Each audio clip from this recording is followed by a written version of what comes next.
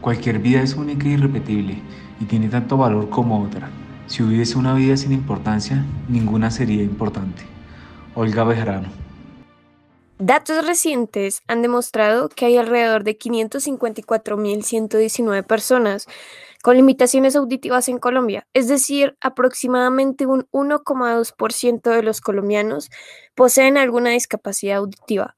De esta población minoritaria, el 70% se encuentra en nivel de pobreza o vulnerabilidad, concentrándose en los estratos 1 y 2, lo que nos lleva a realizarnos la pregunta: ¿a qué dificultades se enfrenta esta población, teniendo en cuenta que es en una comunidad minoritaria dentro de una sociedad mayormente oyente? Gran pregunta, ¿no? ¿Cómo se ha adaptado esta población teniendo en cuenta sus limitaciones en una sociedad predominantemente oyente, o somos nosotros quienes debemos adaptarnos? Es por eso que la estudiante Camila Andrea Gil Junca, en colaboración con el profesor Edilberto Mejía Ruda, ha decidido desarrollar una herramienta de traducción para personas con limitaciones auditivas en el servicio de urgencias, aplicando la lengua de señas colombiana. Bienvenida, Camila. Agradecemos que estés hoy con nosotros. Cuéntanos por qué decidiste tener esta iniciativa. Gracias a ti por invitarme.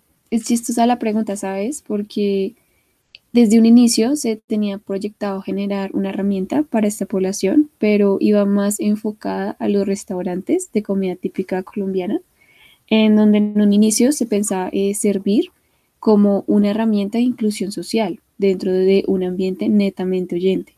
Pero con mi director nos dimos cuenta que era necesario mirar este desarrollo desde un ambiente que es necesitado, como es el de la salud. Existe algo y es muy triste, y es que la sociedad no advierte si hay una persona con discapacidad auditiva, sino hasta que tiene contacto con ella. No hay síntomas característicos que representen esta discapacidad. Por tanto, la comunicación es súper limitada, debido principalmente al desconocimiento de esta población oyente, no solamente a la lengua de señas, sino también a la manera en cómo de referirse a ellos. Incluso el Congreso se vio en la necesidad de generar la Ley 324 de 1996, en donde se esclarecen términos para identificar a esta población. Un ejemplo de estos es el término de limitación auditiva, que se conoce como aquella generada dada la pérdida auditiva, pero digamos hay algo que toca aclarecer, y es que no todas las condiciones de pérdida son iguales. Hay personas sordas que presentan una pérdida auditiva mayor a los 90 decibeles. Decibeles, para quienes no lo conocen, es un término de la unidad de medida de la intensidad sonora, lo que le impide a la persona adquirir la lengua oral de la manera adecuada, y ellos son quienes enfoco mi investigación, especialmente en las personas con sordera prelocutiva, es decir, aquella que nace sorda o ha perdido la audición a una edad temprana, lo que no le permitió ni siquiera adquirir el lenguaje oral en ningún momento de su vida. Hay otro término que también es identificado dentro de la norma, y es preacústico, que hace referencia a las personas que presentan una disminución auditiva, pero esta no llega a ser total. Dados estos casos, se ha generado que en las personas sordas de alguna manera se sientan excluidas dentro de una sociedad oyente. Es decir, que no solo se encuentran excluidos por el hecho de que no pueden comunicarse verbalmente, sino que también la sociedad desconoce la terminología correcta para referirse a ellos. Exactamente. Muchas personas se refieren a ellos con el término sordo, cuando en realidad deberíamos referirnos como persona sorda, reivindicando la idea de que son personas igual que nosotros, solo que con una limitación física. Esto ocasionó que, frente al desamparo de la sociedad, las personas sordas cuenten principalmente con asociaciones que puedan proveerles la ayuda, y especialmente solicitar a un intérprete de la lengua de señas, quien tiene un amplio conocimiento para comunicarse con ellos. Pero la situación se agrava cuando no tienen alrededor suyo a alguien que conozca esta lengua, especialmente en situaciones graves. Un caso de esto es cuando, digamos, se necesita ir a urgencias, da alguna eventualidad en donde se depende completamente de un tercero para poder explicar la situación física y psicológica a los doctores, quienes muy probablemente no hablan la lengua de señas, y que es algo muy común acá en Colombia. Conversaciones yo con algunos médicos, algunos me decían, chamos, yo no sé hablar este idioma, no tengo ni idea.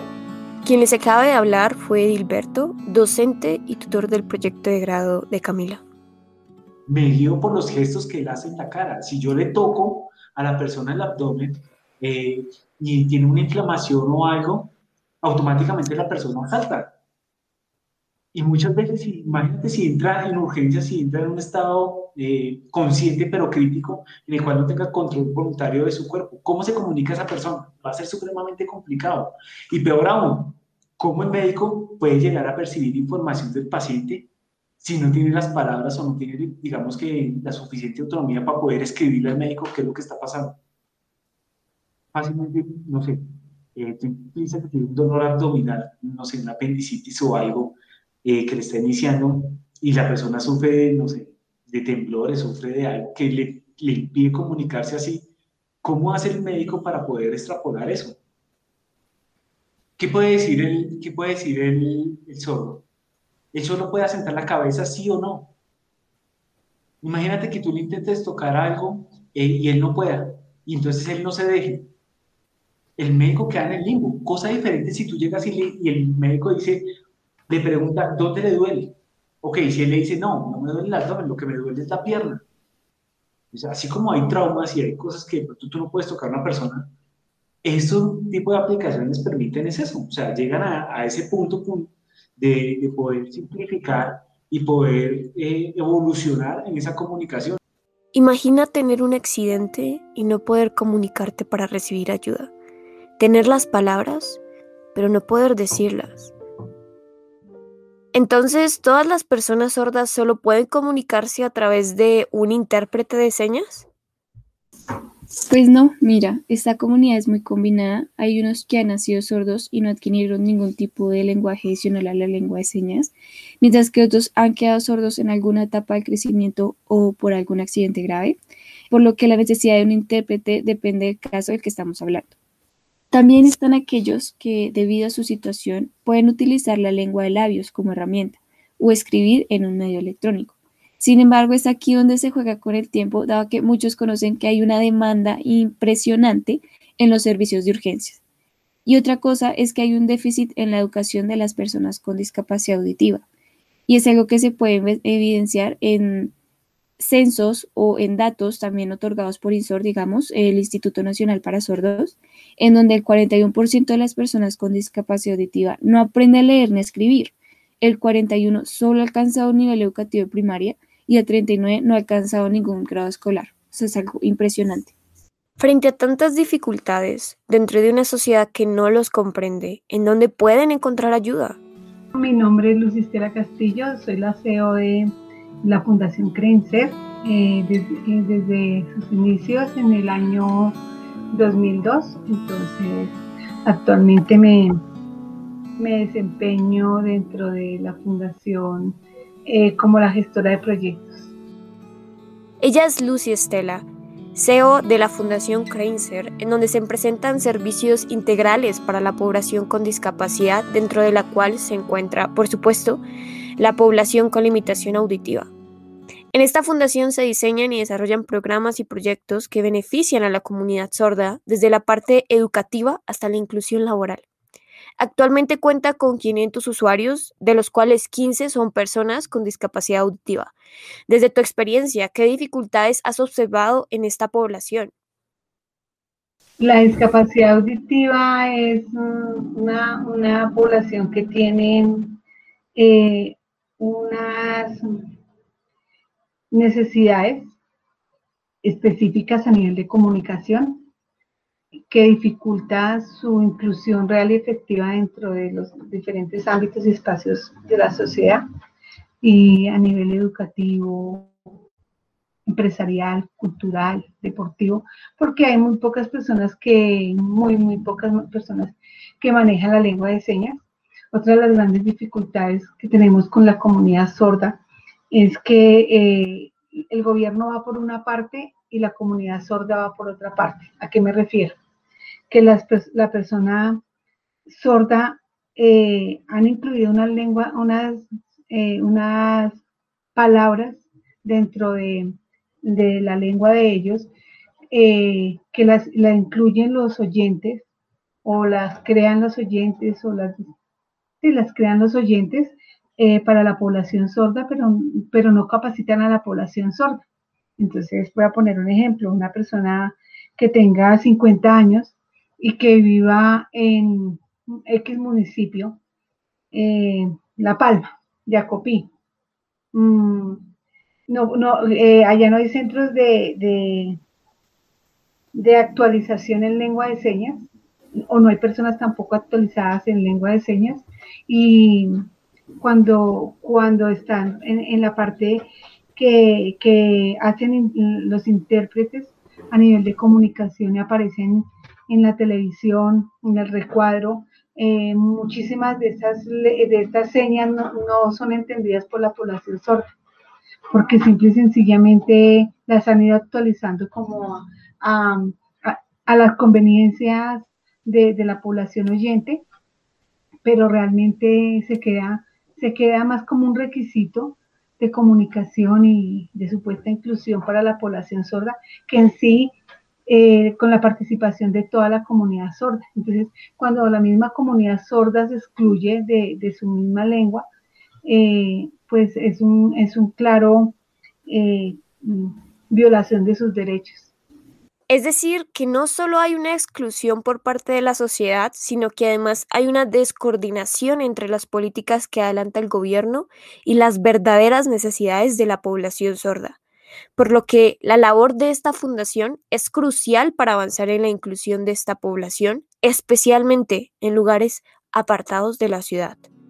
Hablamos también con Ricardo. Buenas tardes, mi nombre es Ricardo Pinzón, trabajo con la Fundación Creación hace más o menos 6 años. Su testimonio es importante, pues desde su experiencia personal conoce y entiende lo que es compartir vivencias, amistades, risas con una persona con discapacidad auditiva. Tengo el cargo de director logístico, o sea, yo me encargo de hacer la programación de rutas escolares, mantenimiento de algunas de las instalaciones donde funcionamos. Prácticamente soy el traductor también de la parte con la población sorda, ¿sí? Con discapacidad auditiva. Tengo un hermano, es mi hermano mayor, ya tiene ya 60 años, y pues yo estaba escuchando a Lucy que las dificultades que se presentan, su discapacidad auditiva fue de nacimiento. Entonces, nosotros para comunicarnos, ¿sí? Desafortunadamente en esa época, ¿verdad? Nosotros ya con esta edad tan terrible, pero en esa época jóvenes, desafortunadamente no tuvimos la oportunidad, ni mis papás, la oportunidad de darle un estudio completo, ¿sí? A él, y obviamente para nosotros, ¿no? Nunca tampoco estuvimos desafortunadamente en esa situación para podernos comunicar con él. Pero ¿qué hicimos nosotros? Nosotros nos adaptamos a él, ¿sí? A pesar de que él estuvo más o menos como unos 5 años en un colegio en Bogotá. El colegio se llamaba, eso era el colegio, bueno, él estuvo 5 años estudiando, pero fue algo muy esporádico, muy rápido, digámoslo así, para él. Entonces, nosotros, obviamente, de nuestro estudio y todas las cosas, muy poco estábamos con él, desafortunadamente. O sea, lo que estábamos era en la casa, pero no nos integrábamos, ¿sí? Obviamente jugábamos, toda cosa de pequeños. ¿Y qué hacíamos nosotros para podernos comunicar? Nosotros adaptamos y creamos, ¿sí? ¿Cómo te dijera? Señales caseras, entre comillas, caseras. Que la casa, que dónde está, ¿sí? Quién es él, ¿sí? Cosas así, que él nos iba también enseñando, porque obviamente lo que él aprendía ya en el colegio, pues obviamente nosotros mirábamos y veíamos que cuando los amigos llegaban a la casa, pues obviamente nosotros les poníamos cuidado pues, para ver qué hablaban o lo que sea. Ellos no tienen conectores, son solamente palabras, digámoslo así, básicas, que por decir, hola, bien, no, mal, caído, o sea, mal, que no, que grave, que pensar, cosas así, muy básicas. Hola, bien, mal, específicas, ¿sí? Y no más. Obviamente, hoy día, como decía aquí la señora Lucy, la comunicación ha sido muy rápida últimamente, obviamente por la tecnología, por los avances, por todo lo que ha sucedido últimamente, que han hecho inclusión, sí, han hecho inclusión muy bien, pero es que, por eso vuelvo y repito, por la inclusión ha sido muy rápida. No ha habido esa capacitación real para esta población, ¿sí? Mi hermano, por ejemplo, en esa época aprendió lo que aprendió y lo que aprendió con los amigos, ¿sí? Por ejemplo, la señora con quien vive él en este momento, ella nunca estudió, nunca. Y habla cosas muy erróneas, ¿sí? Habla cosas que yo caí duro, feo. Entonces, bueno, así, cuando, por ejemplo, ellos le escriben a uno al celular, le escriben a uno mensajes. Entonces, por ejemplo, mi hermano hace eso. Mi hermano dice, fui, Cajicá, Bogotá, mal, tarde, 5. Uno dice, miércoles, ¿qué? ¿Cómo así? ¿Sí? Entonces uno empieza a descifrar. Ah, listo, me fui de Cajicá para Bogotá y llega a las 5, tarde, o sea, 5 tarde, entonces llega a las 5 de la tarde, perfecto, entonces nosotros nos adaptamos a él, ¿sí? Porque es muy complicado que nosotros, ellos se adapten a nosotros, lo pueden hacer, pero es más difícil, ¿sí? Entonces nosotros tenemos que adaptarnos a él. Entonces, volviendo al tema de la comunicación rápida, no ha habido esa capacitación de los estados gubernamentales, ¿sí? De todas las instituciones educativas, de que realmente la población necesita una educación como la que están haciendo ahora de hoy día, de colocarlos aquí en el televisor, y que ahí en el recuadro, ahí me he fijado que en los noticieros, la cosa, que la persona que está haciendo que está hablando ahí para la comunidad sorda, tiene palabras que no son, ¿sí? Son palabras, como decía la señora Lucy, creadas, nuevas para ellos, que ha habido oportunidades que de pronto mi hermano se llama Carlos, qué pena, mi hermano se llama Carlos, y él me dice, ¿qué es lo que dice? Que alcanzó a ver, sí, ver, pero que habló una cosa rara, que no tenía ni idea. Entonces me tocaba acordarme qué fue lo que dijo el tipo anteriormente o el periodista para poderle contar, ¿sí? Porque él se perdía. Algunas palabras obviamente las capta, pero otras no. Entonces, eso es lo que hace falta hoy día, más capacitación y actualizada. Lo que nos dice Ricardo es que a pesar de las nuevas herramientas tecnológicas que podrían facilitarle la comunicación a esta población, la sociedad oyente sigue insistiendo en estrategias que perpetúan esta exclusión, adaptando el lenguaje de señas sin tomar en cuenta las necesidades de la población a la que realmente está dirigida. Por lo que seguimos con la disyuntiva, si son ellos los que se deberían adaptar o somos nosotros los que deberíamos adaptarnos a sus necesidades. Exacto. Sí, digamos, aquí es donde se observa que hay una falta de atención por parte de la sociedad a esta comunidad con discapacidad auditiva, lo que hace indispensable que sea necesario pensar en nuevas tecnologías para construir este puente de comunicación entre ambas poblaciones. Lo que propongo en mi trabajo es el uso de la inteligencia artificial en función de las necesidades actuales de la población sorda. Esto se hace a través de técnicas de machine learning con un sistema de reconocimiento automático en donde los audios que se graban son segmentados y clasificados según la similitud de patrones de los audios de voz anteriormente guardados, lo que nos permite transcribir de manera automática el audio a texto y el texto a lengua de señas a través de una animación tipo avatar, buscando la adaptación del entorno oyente al lenguaje de signos.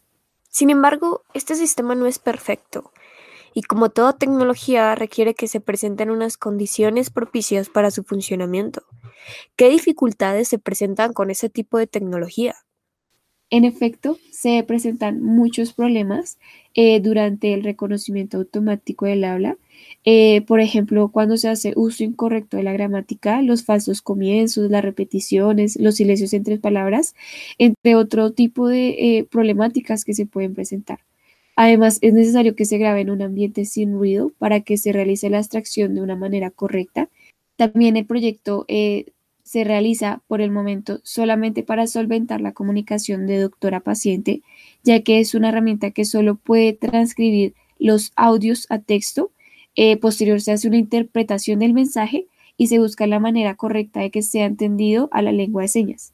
y no se busca que se haga de manera viceversa, es decir, que haga captura de las señales o del lenguaje de señas para que se pueda dar un mensaje al doctor. Sin embargo, el proyecto va a ser una herramienta fundamental para facilitar la atención de la población sorda en urgencias, pues el personal de salud podría comunicarse con esta población y comentarle cualquier situación que se presente. A pesar de que ya existe tecnología donde el reconocimiento automático de voz es una herramienta que aprovechamos a diario, como a través del uso de plataformas como Google Translator, ¿de qué forma este proyecto logra sobresalir entre otros proyectos? Yo creo que eso se debe diseñar. Cuando tú dices algo ya realizado, es que posiblemente nosotros encontramos tecnologías que ya están definidas o están predefinidas para ese tipo de población. Cuando tú haces un estado del arte y empezamos a mirar ese historial, han habido aplicaciones de diferentes puntos, sea para diferentes sectores, tanto industrial como el mismo sector salud o como de pronto mismo sector social, donde hacen aplicaciones que les permiten esa parte de comunicación. ¿Cuál es el, digamos, el plus y por qué nosotros lo tenemos que enmarcar así? Es porque la brecha social que tenemos ahorita es muy, muy, muy grande. Por ende, lo que nosotros estamos haciendo, lo que nosotros planeamos con esta investigación es precisamente reducir esa brecha. Obviamente, estamos dando un primer paso, es un primer pin a un sistema que sea, digamos que un reconocimiento de voz automático para problemas esenciales en los cuales ellos no pueden comunicarse. La idea que tienes generaría muchísimo bienestar se recuperarían muchísimos de los derechos de la población a su privacidad.